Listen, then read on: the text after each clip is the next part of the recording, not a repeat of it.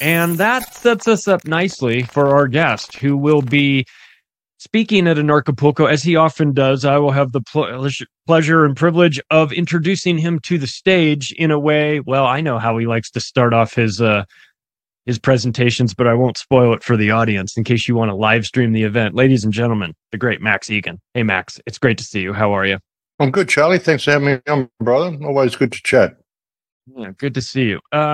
You've got a philosophy, a mantra of sorts that I'm interested in discussing with you. It's fascinating. No stake in the outcome, right? Easier said than done.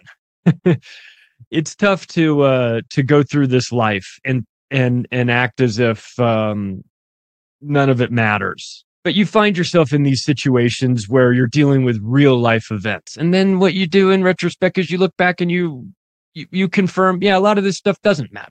You know, a lot of this stuff that we get focused on in the long run it's just nonsense. It's stuff. It's arguing with people. It's minor things that don't really make a difference. But this philosophy of no stake in the outcome, it feels very evolved. and I'm not sure how many people are ready for this, but can we talk a little bit about this concept of detaching yourself from where these controllers want us to go and sort of floating around and doing things your own way? Because I really like it, but I want to talk a little bit more about it. Well, it's realizing that you're only here for a temporary experience. I mean, you know, we place so much emphasis on the outcome of situations, even with our lives. You know, a lot of people do all sorts of stuff and they strive to be successful or whatever. And it's like we think we've got to build this huge pile of stuff to sit on and the one with the most wins or something, you know. Like I believe that we come here basically to grow our souls. And a lot of the stuff that we think is important in the physicality of this realm just simply isn't. You know, what's important is how good of a person you are, what sort of a person you are. And life changes all the time. We have our focus on this particular goal and we can see it, we get tunnel vision and we miss out on all the paths along the side that we could take, all the opportunities that present themselves to us because we're focused on this end goal all the time. You know, I've managed to do so much stuff in my life and travel so many places and do so many things because I've never had any real plans. You know, I allow myself to be open to situations that just evolve along the way. And it could go somewhere completely different to where I thought it was going to go. So, you know, if you've got a stake in the outcome of these actions and these plans when you put them into place, you miss out on all sorts of things that life wants to offer you. You know, and like I said, I mean, what's life about? Like building a big pile of shit and then you get to climb to the top of it and the one with the most wins. I mean, that's not what life's about. You're only here for a breath. You're only here for a really, really short time.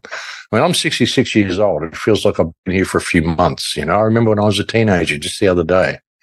So why would you have a stake in the outcome of this? Why would you even the human experiment, the whole human experience? I mean, if it fails and humanity destroys itself, I mean, it's not my fault. I won't be here. I don't have a stake in the outcome of the human experiment.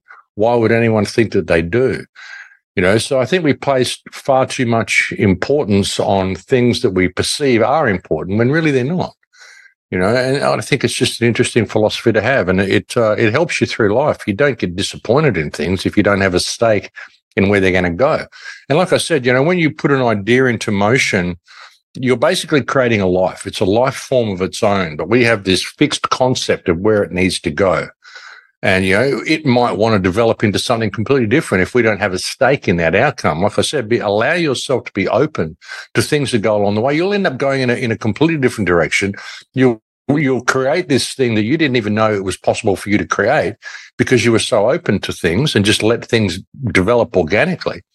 And if you find wonderful things about yourself and you achieve these incredible goals that you didn't even know you were capable of, by not having a stake in what your original concept was, you know? Does that make sense? It does, because I read this book back in 2009 called A Happy Pocket Full of Money by a guy named Cameron, and an African guy who was living in the UK.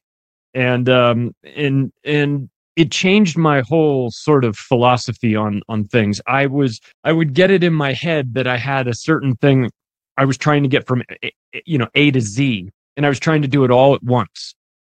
And what I was I was disappointed because my journey wasn't taking me directly from A to Z as I thought it should. And what I realized was that that's an impossible task. I don't know what I can only really focus on getting from A to B. And then once I get to B, I'll worry about getting to C and D, and the steps will sort of unfold as they as I get closer and closer to it. But I found that my path, I never even really wanted to get to Z. I thought I did. I changed my mind halfway there. I moved out of the real estate industry. I moved out of trying to make as much money as I could. It didn't suit me anymore. And I wound up in a path in the alternative media, which is the best way in the world to make zero money. So I found myself in the alternative media writing books, and then that turned into podcasts. And then I look back on this whole thing and where I started and where I am now. And if I had written a business plan, Max, if I had sat down and said, I'm going to do this, and then I'm going to do that, and then I might as well have thrown it in the garbage, because so much of these things are variables, and how you deal with variables that come your way, and how the people that you meet. I met Jeff Berwick a lot like you did, and that put me in a brand new orbit. You know what I mean? I'm now talking to different people. I'm writing books with him. I could have never scripted this. And so I found that during my journey, once I sort of took my hands off the steering wheel, I wound up going where I wanted to go in a self-driving car kind of way. I kind of I said, you take care of the navigations. So I had to get outside of myself. Thanks for watching that clip. If you want to hear the entire episode in audio format, just go wherever podcasts are served, search for Macroaggressions, subscribe to the show, and please rate it when you get a chance. Thanks, everybody.